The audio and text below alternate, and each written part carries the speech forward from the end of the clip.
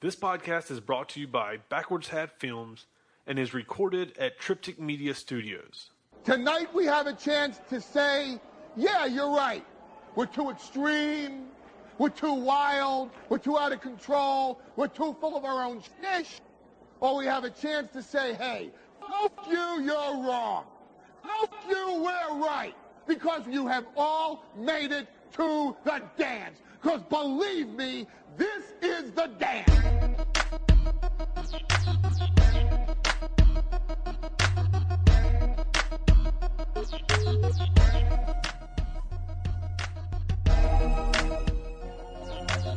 Hello again and welcome to another episode of Wrestling Open Forum. We have a special one today because I don't know if you can hear it on the microphone, but me and Dutch are in a car somewhere in South Carolina driving to Atlanta, Georgia for Evolve Wrestling, where we are helping them do production tonight. And we had an amazing show last night. I don't know when this episode will be up, but it's going to be a special. If me and Dutch are on the road a good bit, then we'll record these specials where we just talk about different things. We're going to talk about wrestling. It's not necessarily going to be the format that we usually use, the PTI format, but we're just going to sit and talk. We have a microphone. We have a H4n, so we wanted to record it and put it out there for everyone. So today, well, let me do introductions first. So, my name is Patrick. Beside me in the passenger seat, the co-pilot, is Dutch. What up? We are the host of Wrestling Open Forum. We stream live over at triptychmedia.com/WOF show every Tuesday starting at 7 p.m. So you can catch us every Tuesday at 7 p.m. live, where we allow people to call in and be a part of the show.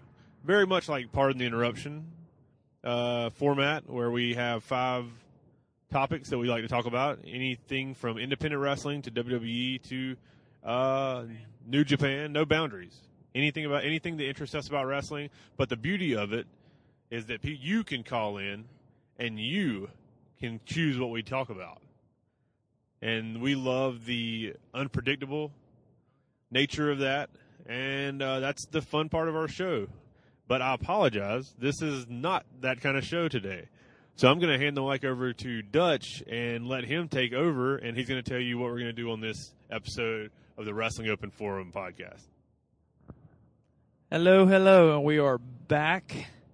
But not just so much back, but in a different style at that. So what we're going to do today is we're going to Ask Pat. That's what this segment's going to be called. Ask Pat. So we're going to ask him anything from, like he was saying, WWE, Ring of Honor, New Japan, all the way to the Indies. We're going to get really personal. So if you're... Yeah, so you might not hear him right now, but we do only have one microphone. We have one microphone and a tape recorder, so we're going to see how this goes. Whatever you want to call it. I'm a 90s kid, is what I say. So, all right. So the first question that I have for Pat, let's see. I think the first thing I want to ask you is, what is the craziest moment you've ever witnessed backstage at an indie show? Craziest moment I've ever... I witnessed a bunch of them. Let's make sure we get detailed. Yes, I'll give you details. I'm not going to hold back. That's a hard one. I would say I was at a show. We won't name the organization. I was at a show. It was in Charlotte. And there was a professional wrestler by the name of Loki on this show. And I will preface this with the statement that I absolutely love Loki. He is a professional, and he's a good guy. I've only met him a very limited amount of times, but every time I've ever met him, besides this story, he's been very he's straightforward, but he's a nice guy, very polite, very respectful. So I'll preface this story with that. So Low-Ki is wrestling another wrestler. Yeah. Well, it's not really. It's just what happened and what I basically witnessed. So he wrestles this other wrestler who will remain nameless, and I thought they have a decent match. I mean, it wasn't the greatest, but it wasn't the worst. It was right in the middle. I mean, it was in the middle of the card. Wasn't a main event. Didn't need to be anything amazing. But anybody that knows or has watched Low Ki, he takes his profession very serious, and he wants his match quality to be top notch all the time. So apparently I don't know if something happened during the match. I don't know if there was a miscommunication, if somebody messed up a spot, then they covered it and I didn't catch it. This is way before I was as knowledgeable as I am now. But So you were thinking it was a decent match? yeah. I didn't. Whenever the match was over, I didn't think that that match was pretty horrible. That didn't cross my mind. It was like, that was okay. Yes, it could have been better, but I mean, it wasn't. I got my money's worth. Yeah, it wasn't a show stealer, but it wasn't like a match that you're like, it was normal, like just a regular match. Yeah. But apparently Low Ki did not like the match, and right after he walked back through the curtain, he proceeded to throw 3 chairs up against the cement wall. And at this venue, they have very nice chairs that are very expensive, and then like cuss and yell and like blow gaskets repeatedly for a good 45 minutes. 45 minutes.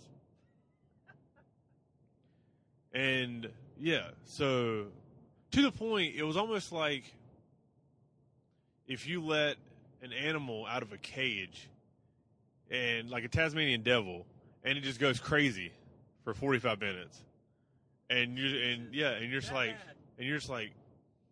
I don't know what to do, because he kicks hard, so I don't want to go I don't want to try, which I didn't know him. I wasn't gonna do anything, but I was judging by everyone else's faces. Like it was almost like, let's just let him get it out. Yeah. Like it's probably best if he goes outside, but the problem is these are curtains, like drapes. So the crowd can hear everything that's going on. Yeah. Oh, so they can. So throughout the entire arena, you can hear him yelling, cussing, and throwing stuff. I wonder what and everybody's like, "What is going on?" So there's supposed to be a match. Yeah. While the match was going on, this was happening. So yeah, that might be. I'm sure I have better stories, but that's all I can think about right now. Well, we're gonna come back because I know you got crazier too. I know you've seen some crazy stuff. So, right now, to this day, what would you say your favorite match of all time is? Let's do WWE first. I know you're not a WWE fan as much as I am, but what would you say your favorite WWE match is? Austin, Bret Hart. Hands down, the Iron Man? Yes. No, not Iron Man. I want to say it was WrestleMania 13. When you don't know this, do you? What WrestleMania did Shawn come down from the rafters? It was not that one, because Bret Hart wrestled him. It was when 12. Austin got busted open. Was it 12? WrestleMania 13. WrestleMania 10 was when Bret and Owen wrestled, correct? Yeah. So I want to say WrestleMania 13. It was the pivotal point when Austin was the heel, Bret Hart was the face, and then Austin got busted open on the guardrail. Then everybody was booing Bret. Bret put him in the sharpshooter. He did the whole look up with blood going down his face and on his teeth. Oh, you're talking about the really iconic, yeah, where blood is everywhere. Yeah. Yeah, so even though I was a fan long before that, when I think about, from a WWE perspective, matches that I have seen that just blew my mind, and now especially knowing what I know about the wrestling business and storytelling, that match is by far like one of the best stories ever told. It's almost like a wrestling match mixed with cinema. Because that's a nice way to put it. It's almost like you're watching two gladiators fight in a film, and one of them gets busted open and fights till the death. So you leave it having respect for both parties, like both people that were in the match, as opposed to what happens all the time now is one person just gets over and looks way better than the other person. I like that. That's a good way to put it. Not only did you just tell us what your favorite match is, but why. But not in like so much of a why sense of like, oh, this is why, but more like this is what it brought to me. Yeah. That's a good way to put it. Okay. Cringiest moment you've ever had on the indie circuit? Like scary or no, just like, oh, I can't look. This is just bad. And it doesn't have to be a match. It could be something in the back. It could have been a moment that you had with somebody before. It could have been something after. Like, it doesn't just have to be a match. It's pretty much anything that's happened on the indie circuit. God, man, you come with the hard-hitting questions. I tried, dude. That's what I get paid for. I thought we were going to talk about my history. We will, but we got to get the awkwardness out first. I'll put. This is the only thing I can think of, which I'm sure there's been worse. There's been cringe moments where people do moves that I like worry so much about until they hit them and everything, and if I find out they're okay, then I'm like, don't, oh God, oh, and then they'll come back to the back of my, are you okay? And they're like, yeah, it was great. And I was like, oh my God.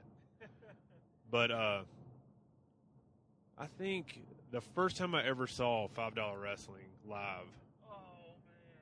Like no, I love $5 wrestling. You will love $5 wrestling when you understand what $5 wrestling is about. Which I can explain that to you if you want me to. Why don't you tell the people that don't know your perception? Yeah. Because Jake's one of my good friends, and he's the one that organized and put all that. Him and Colt put all that together. More Jake than Colt, but $5 wrestling was basically. I remember sitting, and I don't want to take any words out of Jake's mouth, but this is my interpretation of how it was created. If you're not aware, $5 wrestling was something created by Jake Manning, who works for High Spots, and Jake wanted to. Everybody on the independent circuit wants to put on the best indie wrestling show ever. And I remember, if I'm not mistaken, we were on a ride to New York for NEW, and Jake was driving, and he goes, "You know what? Everybody wants to put on the best indie show ever. What if I put on the worst indie show ever?" Wait, he said he wanted to put the worst show ever from his mouth. Yes, straight from the horse's mouth. And $5 wrestling was born with that statement. And but that was the initial. What's the most amazing about it? If you know any of the guys that wrestle in $5 wrestling, some of them are pricks, some of them are genuine people. But Freight Train is the biggest teddy bear I've ever met in my entire life. The sweetest human being I've ever come across in my life. Oh Charles is his. Oh. Like, I could do a whole podcast on telling you why Freight Train is the most amazing person walking God's green earth. I swear to God. I love him to death. And what's so amazing about $5 wrestling, if you don't know, you can go to High Spots and watch and get $5 wrestling $5 wrestling DVDs. And the commentary, it started out as a joke. Because commentary was Colt Cabana and Marty DeRosa. Everybody knows Colt Cabana. Marty DeRosa is a comedian in Chicago that's one of Colt Cabana's friends. So it added a comedy aspect to it. And Colt's funny anyway. So they did a Mystery Science Theater on bad matches. And that's the whole concept, though, which is a brilliant concept from a comedy standpoint. But what it turned into is it developed a ridiculous following. And then you break it down and you start to understand that these are guys that are from North Carolina and Virginia and West Virginia and a few other places, Tennessee, that in retrospect would never get an opportunity like this, ever, because they're not as talented and athletic as other people, and they just haven't. And they never will be. I mean, it sounds mean, but it's the truth. They never will be.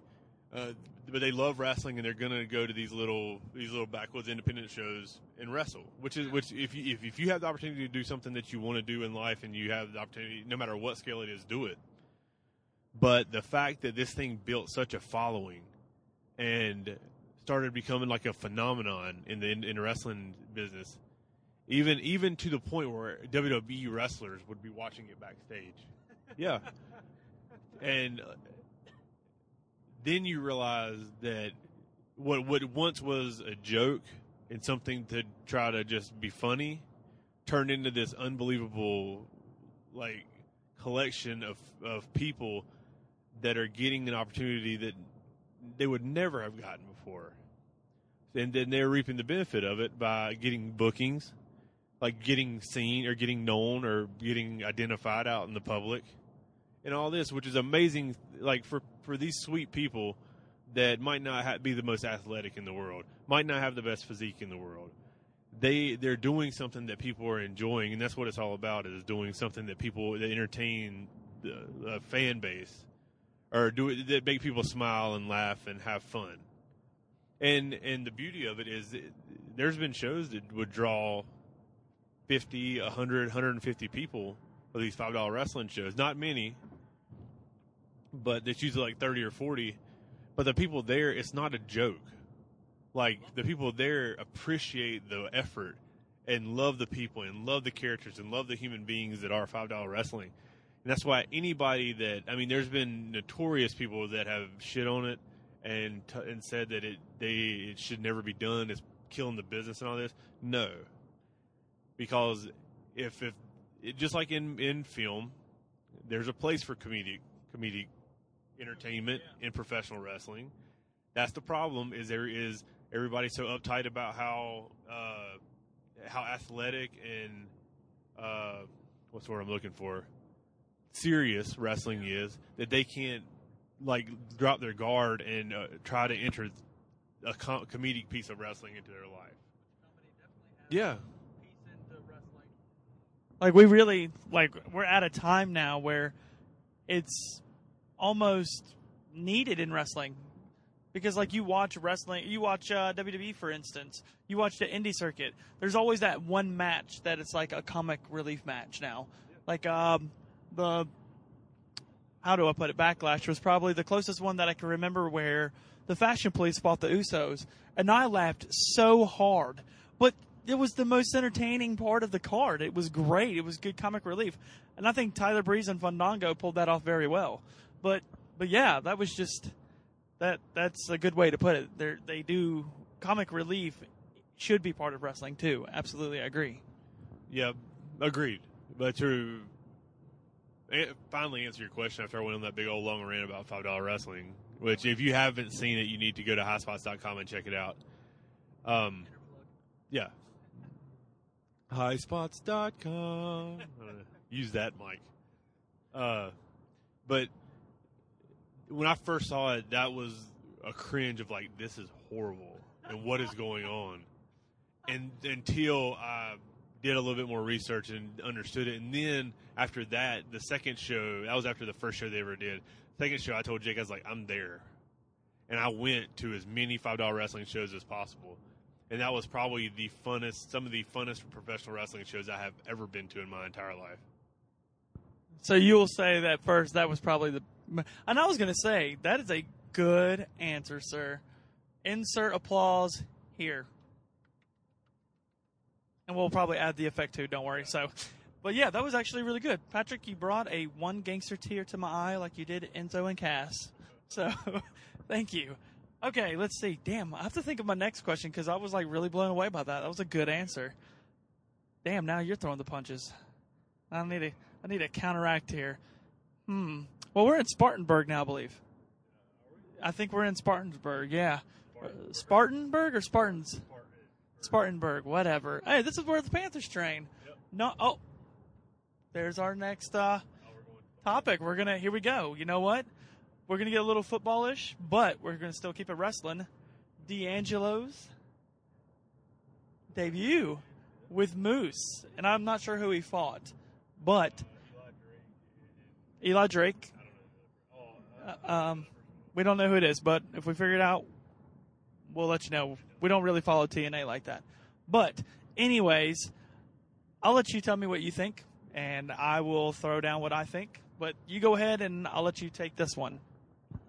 I mean, it's obviously it worked for Impact, GFW, whatever you call them now, and to the point of the SportsCenter highlights got over 1 million views, which what the most amazing part about it to me is anytime something like this is done, whether it's Kevin Green in WCW or Reggie White in WCW or Lawrence Taylor in WWE, or Karl Malone, Dennis Rodman, it's all done for publicity.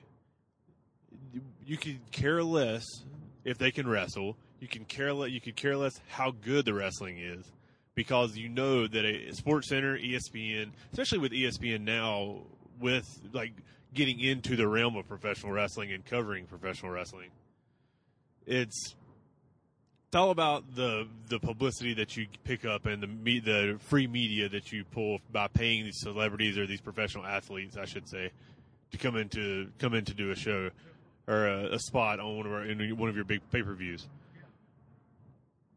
The interesting part is D'Angelo Williams might have changed the game now, because D'Angelo Williams, for anybody who's not from the Charlotte area or a huge fan of D'Angelo Williams, I'm sure there are a few in Pittsburgh. D'Angelo is a huge wrestling fan, and if you ever went to any show in Charlotte at Time Warner Cable Arena, which is Spectrum Center now, you would see D'Angelo Williams. Joel saw D'Angelo Williams at WrestleMania in Dallas. So D'Angelo Williams is a huge wrestling fan. So when you have a professional athlete who's a freak of nature, put him in a wrestling ring and he is a huge wrestling fan, this is the first time it's ever been done. I'm sure Kevin Green was a wrestling fan, but Kevin Green came in because he was a friend of Mongo McMichaels. Reggie White came in because he was in Charlotte, I think, whenever that went down, wasn't he? And Lawrence Taylor, I'm not sure the origin of that, of how he got involved. Rodman was just a friend of Hogan's. Karl Malone was a friend of Hogan's. So it's always been friends. Now, I mean, I don't know if Moose, our buddy of the show, Moose, set it up with D'Angelo, but whoever did, now you have a professional athlete who's had very limited professional training for a wrestling match come out and kill it. Kill it. No, it doesn't matter that he almost decapitated himself trying to put somebody through a table. He killed it. That point of that match was great. Well, he killed it, but that wasn't even bad, because that shows you that wrestling. See, this is the problem with fans today, like you, Dutch. Oh, like me, okay. Is the fact that when he hits that table and goes off the front of it, you say, "Oh, he screwed up." It would have been flawless if he wouldn't have done that. You know what that should show fans?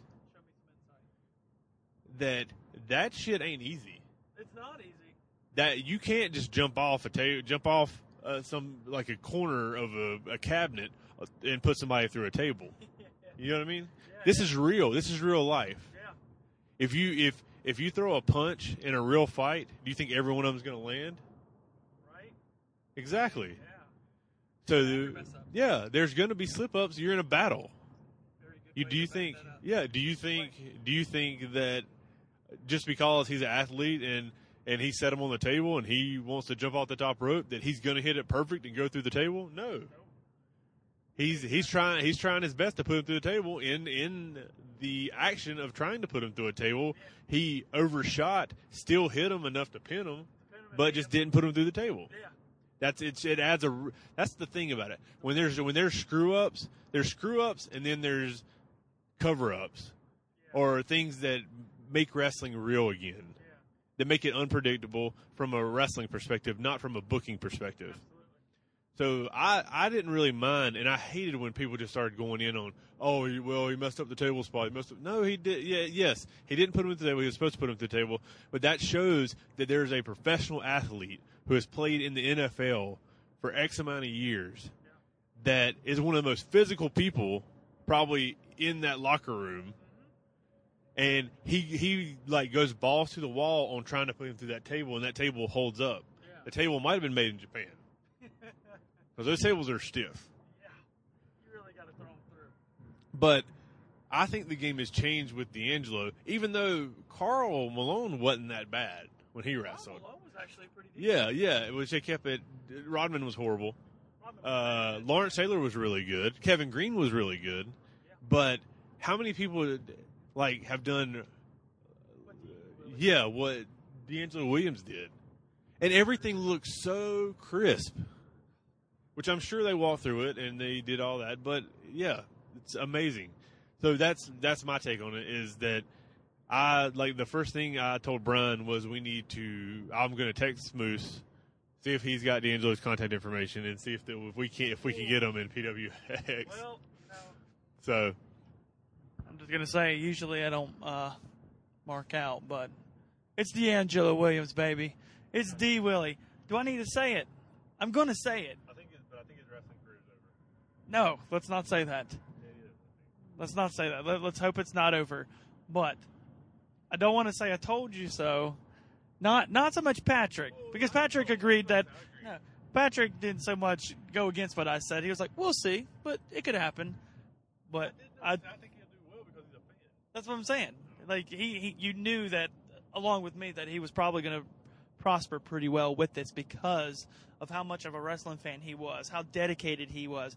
And that's one of my things, is why he was going to be so good is because he is so used to coordinating with other teammates. He's so good with coordinating with other people because he does it on a daily basis. He understands that it's not just about him.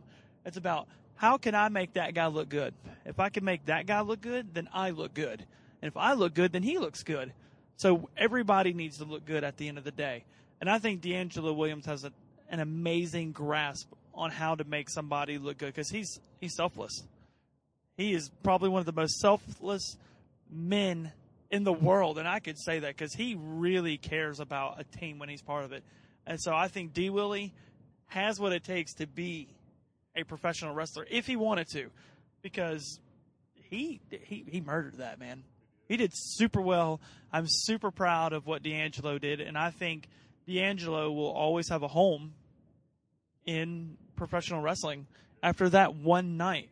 And I bet you money after that match, I bet Moose was like, boy, that was awesome.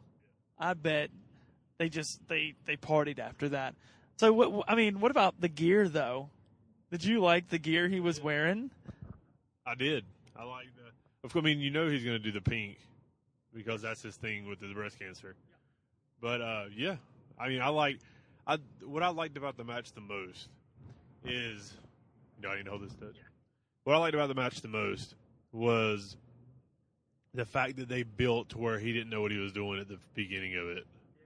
Like, that he was hustling him. And that's an interesting concept because I'm sure that everyone that doesn't know D'Angelo's fandom background, I'm almost positive that whenever he was kind of hesitant and like looking like he was lost in the first of the match, that they were like, I knew this was going to happen. That happens with every athlete they ever bring in, like all this and that. And then they built that thing to where he gets tagged, jumps over the rope, ducks that clothesline, and gives that first shoulder tackle. And then it's like balls to the wall from there, which was very, very, very well done. I'd have to say my favorite part was the backflip. Yeah. That was beautiful. And the thing was, I thought he came in too low. Like, when I first watched it, I was like, oh, God, he's not going to land it. But he was like, he flatlined it perfectly. And, I mean, flat-footed and everything. And I really thought he pulled that one off pretty well. So, I think the consensus is success. Like, 5 billion stars for that guy. He's going to have all the gold stars on that one. But, D. Willie, if you want to wrestle for the indie circuit, PWX is where it's at. Come home, because guess what? We are a Charlotte brand. So, baby, please, if I have to serenade you, I will. I will sing on this microphone right now. I'll make up a D'Angelo Williams song to PWX if I have to. But we're not here to promote PWX. which is our slogan on this show. That is our slogan on this show. So, okay, let's move to maybe across the pond, but still in America at the same time. G1 just recently happened. G1 was a huge success. Beautiful. Let's talk about JR for a little bit.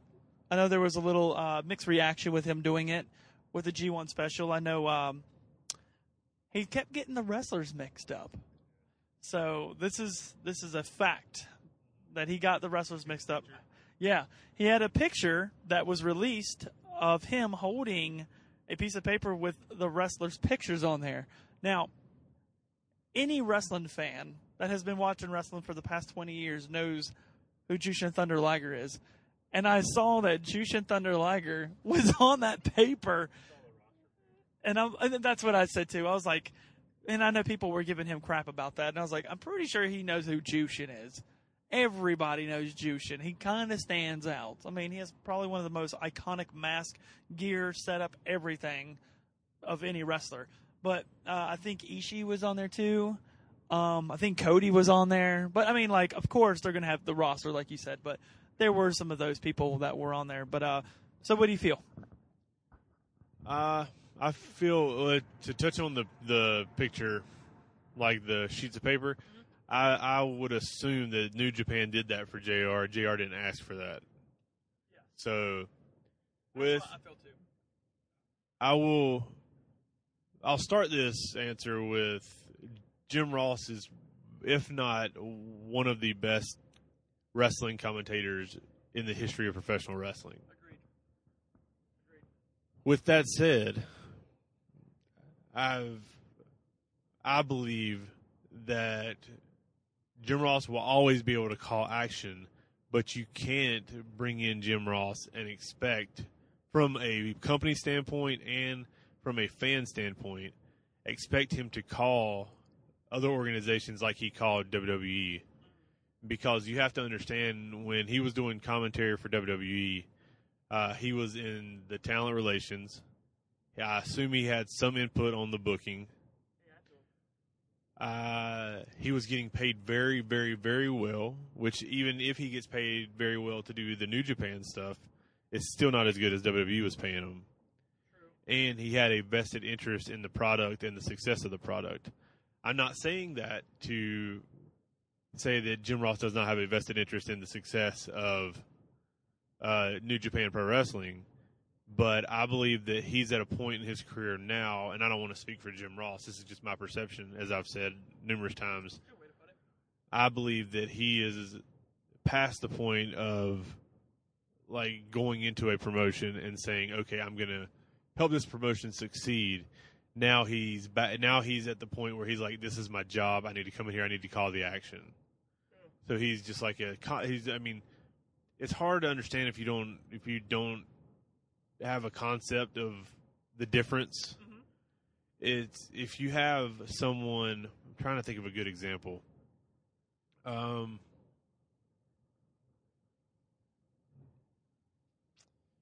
I can't think of a good example. We'll use UFC for instance. Let's say you have Joe Rogan, who is one of the UFC play-by-play people for their fights, comedian, all that stuff. He's a comedian. He has a podcast, the Rogan Experience podcast, that's very, very successful. One of the biggest podcasts. I want to say he does supplements, something with supplements. I'm a real big comedy fan. So yeah, he has a workout motivational thing. Yeah. So like he's one of those guys that does everything. They're like very, very motivated. And if he wants to do something, he's going to do it. Yeah. Super. Like I only wish that I would have the chance to sit down and talk with Joe Rogan. But yeah. So the example that I'm going to use is what it is the day before. Knock on wood. Hopefully this does not happen because I love Joe Rogan. Joe Rogan gets sick and is unable or loses his voice and is unable to do the UFC pay-per-view the next day. Absolutely. So when Joe Rogan calls UFC action, he's friends with Dana White. He has a vested interest. He's been with the UFC for years and years, and has done this for years and years. He knows the fighters. He knows their game. He knows their MMA style or their fighting styles. Whether they're boxers, whether they're like BJJ guys. I was going to say BJJ guys. Like Brazilian Jiu-Jitsu guys, whether they're karate guys. He knows all this. So the way he calls the action is more intimate and more precise and more informative. But if you say, okay, well, and this is no dig at Ronaldo. What's his name? Mauro Ronaldo. Ronaldo. Yeah. He calls MMA. Does he call MMA fights or just boxing? Like he did before. He was in somewhere in that game. Combat sport. Okay, so even though he might follow UFC and might be a fan of UFC, he's not in this every month. Yeah. Like in it deep to know all these guys' backstories, to know all these guys' history, to know all these guys' fight styles. And well, he might know fight styles, he might know moves, he might know like holds, but he's going to give you a completely different experience than what Joe Rogan's going to give you. So when JR is coming in on a monthly basis or bi-monthly basis or once every 3 or 4 months, he is going to call the action that's going on in the ring because he doesn't know the backstories. He doesn't know the guys intimately. He doesn't know the guys' histories. So you can't watch New Japan Pro Wrestling and expect JR to call that stuff like he used to call WWE back in the 90s and early 2000s. Sure. So take it for what it's worth. Be happy that you are still allowed to hear JR call matches because that's a privilege in itself. And an honor. Yeah. It's a privilege. Excuse me. I'm going to try that again. We may have to edit that. That was just really bad. But it's a privilege and an honor to witness JR speak. Honestly, when he's calling a match, it's beauty in its own. It's an art form. It really is. It's an art form. Like, as you were talking about JR and what he's done for the WWE, I could sit here countless times, major moments that I've seen in the WWE/WWF, and I'm like, JR was there for that. Like, you hear his voice. That's the every moment that if you grew up, if you're like me and Dutch, which Dutch is younger than I am, but I'm in my 30s, early 30s. You're in your late. Are you in your mid to late 20s? Oh, late. You're in late 20s. So if you grew up in that period and you watch professional wrestling from a WWE perspective in that period, even NWA before that, but that was before JR was as talented as he was in WWE. That's when he was still learning the ropes. But if you sit back and think of a moment when, like we talked about Austin Brett, the Iron Man match, losing the smile. I don't know if he was there for that when Shawn Michaels lost his smile. That might have been King and Vince. I got one for you. How about when Shelton Benjamin and Shawn Michaels fought for the tournament for the World Heavyweight Championship? Yeah, That was but a great any moment that you can think of through the like mid to late 90s and early 2000s, you had one person narrating that moment, and that was Jim Ross. And that's overlooked so many times, and all the credit is given to the performers. But you need to understand that that is a pivotal piece to building that moment. Yeah. And I agree. I think that JR will always be cemented. He probably will be cemented as the greatest commentator to commentate for WWE. He's always going to be that guy. And especially as a duo with King, they did very well. Very well. That's like, kudos, hats off. You know. But in the same, which is a good segue, I thought he did very well when he was calling Kenny Omega and Jay Lethal. Like, he seemed to be a huge Jay Lethal fan, and he expressed many, many times that he liked Omega, but he was really on the Jay Lethal train. I think JR wants Lethal in NXT. I think that's what his his thing is right now. But right now, I'm enjoying what Jay Lethal's doing with New Japan and going around the world. I think he's still with Ring of Honor, is he not? Yeah, he's with both. But so that segues to our next topic. We have new U.S. champions. We have I don't know if you didn't watch the G1 special. They held a tournament for the IWGP U.S. Championship, which Kenny Omega won. And then just recently, I would say, 3 days ago maybe, AJ Styles beat Kevin Owens for the WWE United States Championship. So now, both Bullet Club leaders are U.S. champions. Ironic, coincidental? What do you think? I think people try to build stuff that really isn't. It could be, but I don't look into it more than you should, because my theory behind it is the cream always rises to the top. So it's not necessarily, they made Kenny Omega U.S. champion. Let's put it on AJ, because he was in the Bullet Club as well, which it could be. I mean, you never know in professional wrestling, but I think once again the cream always rises to the top. I think AJ Styles is the best professional wrestler in the world right now, and I think the second best professional wrestler in the world is Kenny Omega. And second best Kenny Omega. The only reason that I pick AJ Styles over Kenny Omega, in my opinion, as always, is because Omega has a unique. Styles has a wrestling. I'm trying to think of what's the word I'm looking for. I'm gonna start this over. Styles has a wrestling style. That's hard to say because I say style. Yeah, style. He has a wrestling style that everyone can enjoy. Sure.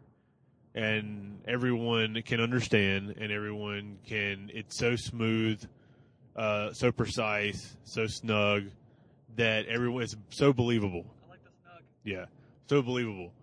So that's why That's why even if you're not a wrestling fan, if you're a huge wrestling fan, if you're a wrestling fan of old school NWA wrestling or new school WWE NXT style wrestling or New Japan, you like Styles because it combines everything together and just makes it. The best way to explain it is AJ Styles makes pro wrestling beautiful. Yes. With when he does it. Kenny Omega is more quirky. He's quirky with his movements. He's quirky with his talking. He's quirky with his promos. He's quirky with his wrestling style, his moveset. So when you choose to go that route, which if you've ever met Kenny, you know that that's the way he is as a person. So it fits him. So if he tried to do it any other way, it wouldn't work as well as that does. When you do that, you're going to have detractors and people that don't understand it. And when people don't understand something, they start shitting on it. So anytime anybody says, and I have good friends and people in the wrestling business who say, I don't understand Kenny Omega. And I'm like, okay, that's fine. You don't have to understand him, but appreciate what he's done for New Japan Pro Wrestling from a stateside. Even though he's Canadian, people in the United States know him. What was that word that you said that they call him? I don't know. What the word that Japan for? Oh, No, I was about to say gringo, not gringo. Oh God, what was it? Gaijin. Yeah. Yeah. So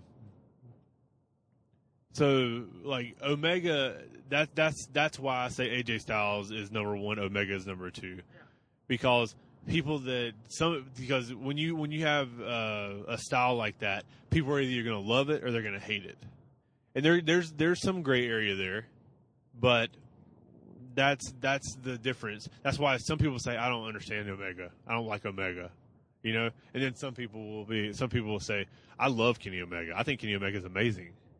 Kenny Omega makes you believe every second that he's in the ring, that's who he is. That's the crazy thing is these people. Sometimes these people are exactly like they are in the ring.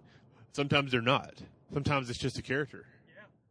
That's why And really I mean, if you're you and you can pull off you, then you're good. but you have to. The most amazing thing ever is that someone can walk through a curtain and turn into a character and stay in that character throughout everything until it's time to turn it off. So the way he looks, the way he moves, the way he talks, the way he sells, everything is in that character. Yeah.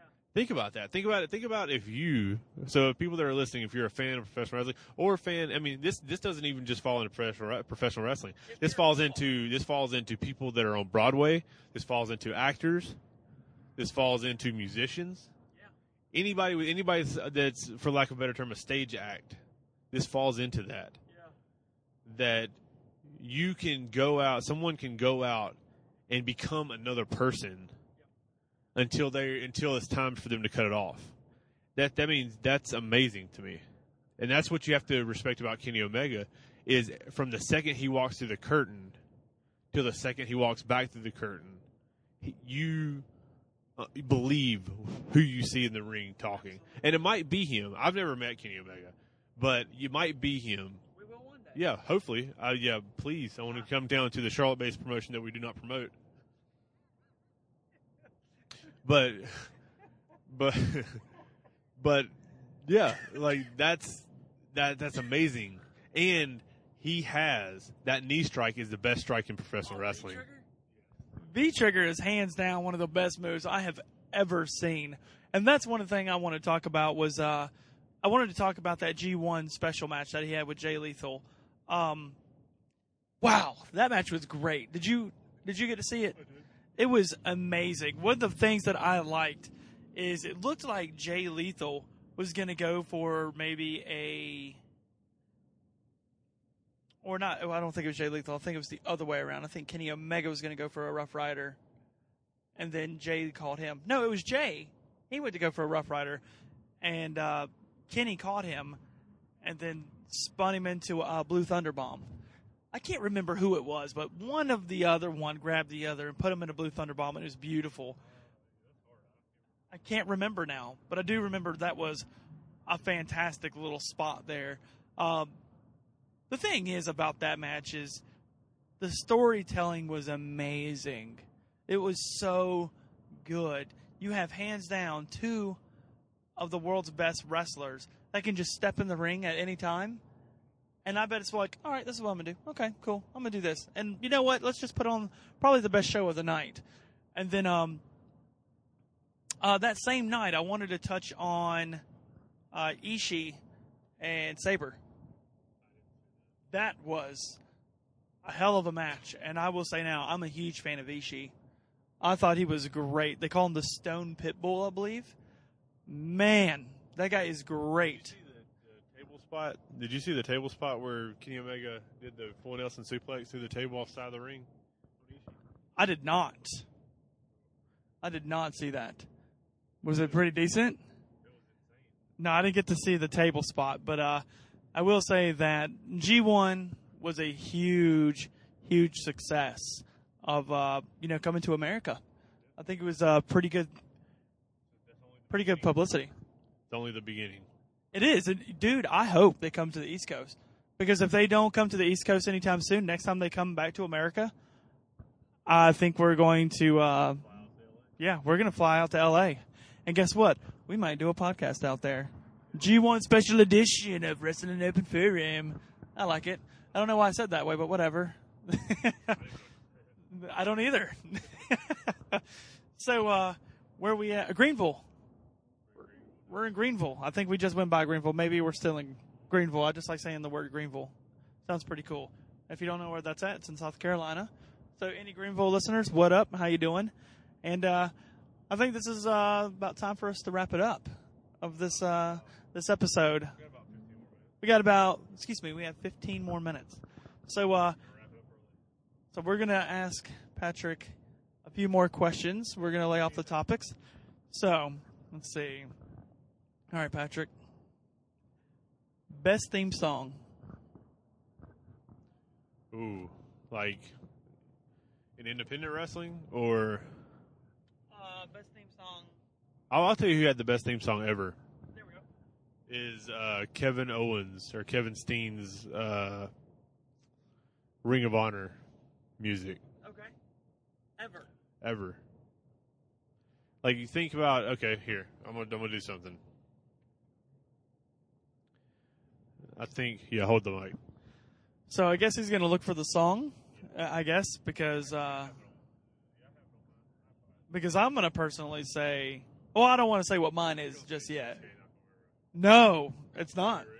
Nope. No, that is a good one, though. Razor Ramon did have a good theme song. No. I have a top 3 of... there's a top 3 that I have, but they're all made by artists. But then there's one non-artist one that's actually pretty decent. So I would have to say, whoop! If you could hear that, that was Patrick hitting the little bumpies by the road. I don't know what you would call that. All right. So I guess if you can hear this.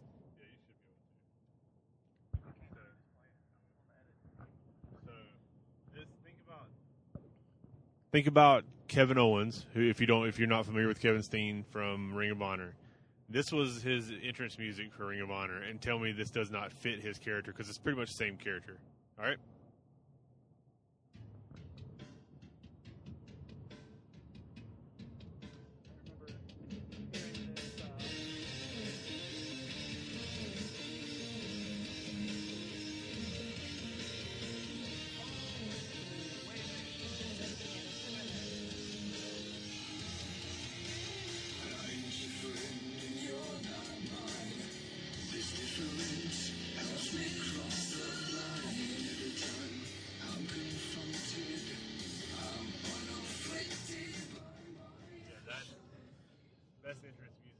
That's very pretty. That's beautiful. I like it. And that actually fits Kevin Owens pretty well. Yes, I mean that's the beauty of it is entrance music should be an extension of your character because it's your first introduction to a live crowd before you walk through the curtain. That's the beauty of like if you run a promotion and you have the ability to train, I don't want to say train the crowd, but make the crowd knowledgeable about people's entrance music. That's why I'm not a fan of using generic entrance music. If you can give the guys a choice that they feel, and if they're open to it, tell them I don't think that fits you.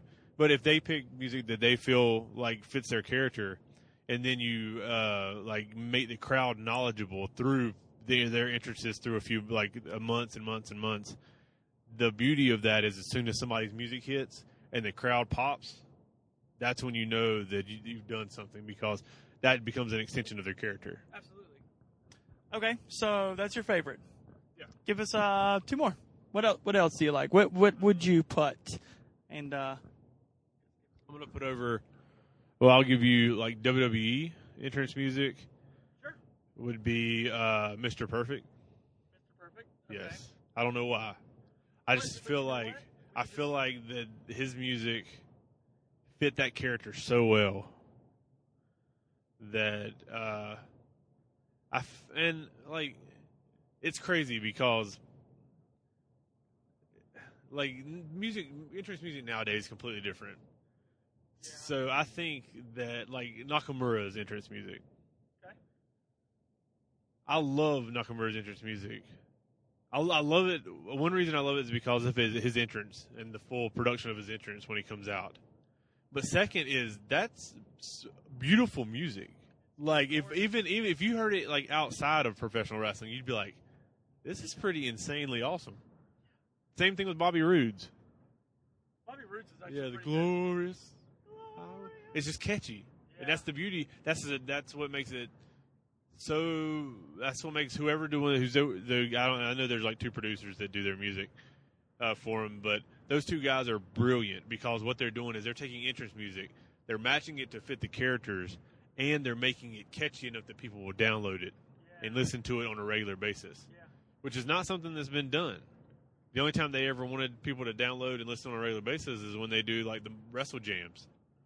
Yeah, the little, I don't know if that's what they were called, but the CDs and the WWF music. Yeah. The music of. I mean, I guess I can't give those guys credit because like when Motorhead did Triple H's entrance music, like that's when you start getting bands in to do music. Line in the Sand. Yeah, Line in the Sand and. They needed Triple H's the game. I Yeah. don't know what it's called. But even Edge's music. Oh, Yeah. God. Is that what you're gonna say? You still haven't given me yours. And then I'm gonna put over Caleb Conley for a second Oh. because Caleb Conley in PWX used like some kind of remix of damn, I just lost the name of the song. Shit. The same people that sing. We'll come back to it. Okay. Let me think about it. You tell us your top three, and then I'll come back to Caleb Conley. Caleb Conley's. All right, so for my top three, it's going to have to be Edge, and I'm talking about the Edge is like with Metalingus by Alter Bridge, yeah. So where Patrick is singing right now, right here, we're going to play the real song. But so Metalingus by Alter Bridge for Edge, but at the same time it was the Red Groovy by Rob Zombie. Also, he had two of the best songs I believe in wrestling history. I think another song that was pretty well done was, or not well done, but for that wrestler was "Burning My Light" by Mercy Drive for Randy Orton. That was actually really good. I thought that went very well with the character. And then I think third and Legend Killer. Yeah. Legend Killer. And then I would have to say third and final. No, see, I don't like that one. No. I'm not. I mean, I like it. That's Rev Theory, I think, that does that one. Pretty sure it's Rev Theory that does Randy's new song. Or not new song, but his song now. Yeah, he still uses it. Third and final, probably Benoit. Chris Benoit's song by Our Lady Peace. What was the name of the song? Aggression? Or no, Whatever. That's what it was. Whatever. It's Whatever by Our Lady Peace. Great song. Now, those were by those are by bands. Yeah, but the one that sticks out to me that's not by a band that I really, really like, I really like Rollins. Yeah, I really like Seth Rollins' song. No, I mean, it's probably like Jim Johnstone or whatever his name is, or Down Straight, the band, CFOs or whatever. Yeah. Like, that's actually pretty good. And I liked SmackDown's theme song at one point in time, Black and Blue. That, to me, was an amazing intro. I really hate that they got rid of that because I thought that went pretty well. I like when WWE gets, like, their band and they make these songs. Yeah. I like it. I think it fits it. I mean, don't get me wrong. I might be a big music fan just as much as a wrestling fan, but when your company makes your own music, it's just well branded. I like that, and I think music and wrestling have been hand in hand with each other for years. And like you said, that when that song hits, you automatically know what you're going to get. You know the character that's coming out, and I think your music should represent that character, that gimmick, whenever they step through that curtain. That song that I was talking about for Caleb, I think it's Angels. Is that what it's called? Angels and Airways? I don't think I know the song. Well, we're going to find that song, and then we'll probably talk about it. He's going through it in his head right now. Bad Wolf. Sing Bad Wolf? Is this like a rock band? Techno. I don't think I know what you're talking about.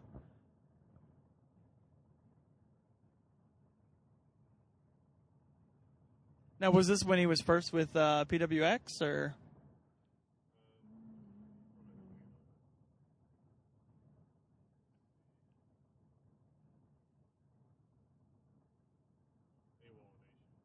Oh, AWOL Nation.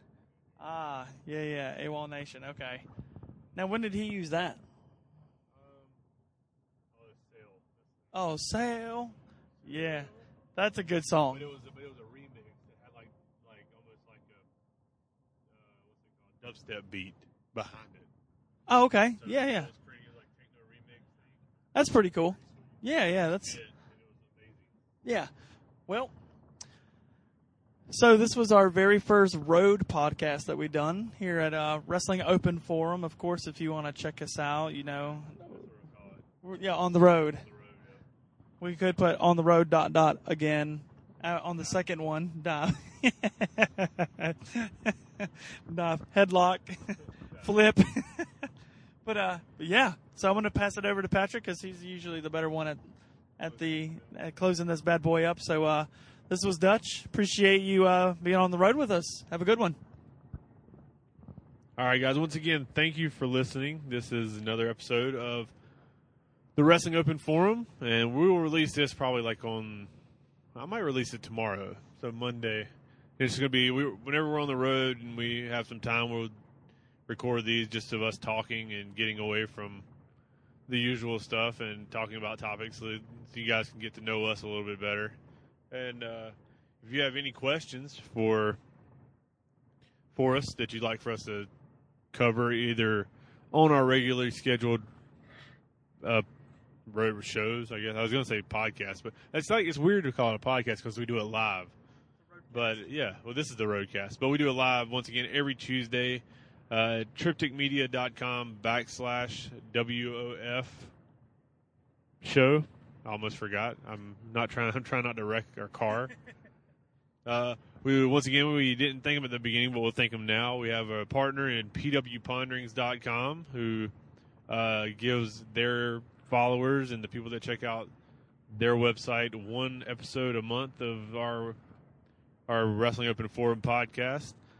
Follow us on Twitter at Open Forum Show, and we will follow you back.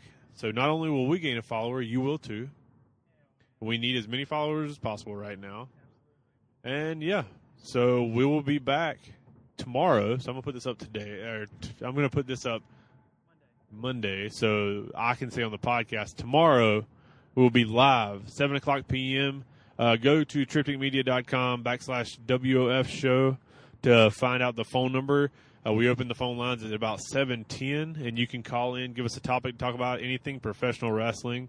We don't discriminate. You can be controversial. It can be an important topic, a popular topic, or it can be something that you just want to talk about in professional wrestling or give your opinion.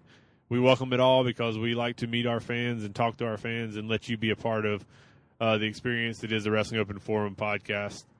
So, yeah, and we're going to try to get to Atlanta and get this Evolve thing down. So we had a show in Charlotte last night with PWX and Evolve, and they were amazing. Good houses, and, yeah, everybody was happy. And I will say this. This is the first time I've got to work with Evolve, Gabe and Sal, in a long time, and they have been nothing but amazing this weekend, and I assume they'll be nothing but amazing tonight in Atlanta. We work with them, so kudos to them, and go follow Evolve Wrestling like they need it. They're really popular. And we want to thank Flow Slam for hosting our pay-per-view last night, our live stream. So, yeah. Things are going good, and Dutch is experiencing his first real professional wrestling weekend. Yeah, baby. Working the road. WrestleCon. Well, no, that's not. You walk to a building, Dutch. Hey, This is driving. Well, oh, you did drive. Sorry, yeah. but that was. Buddy. Yeah, I did. Sorry. But yeah.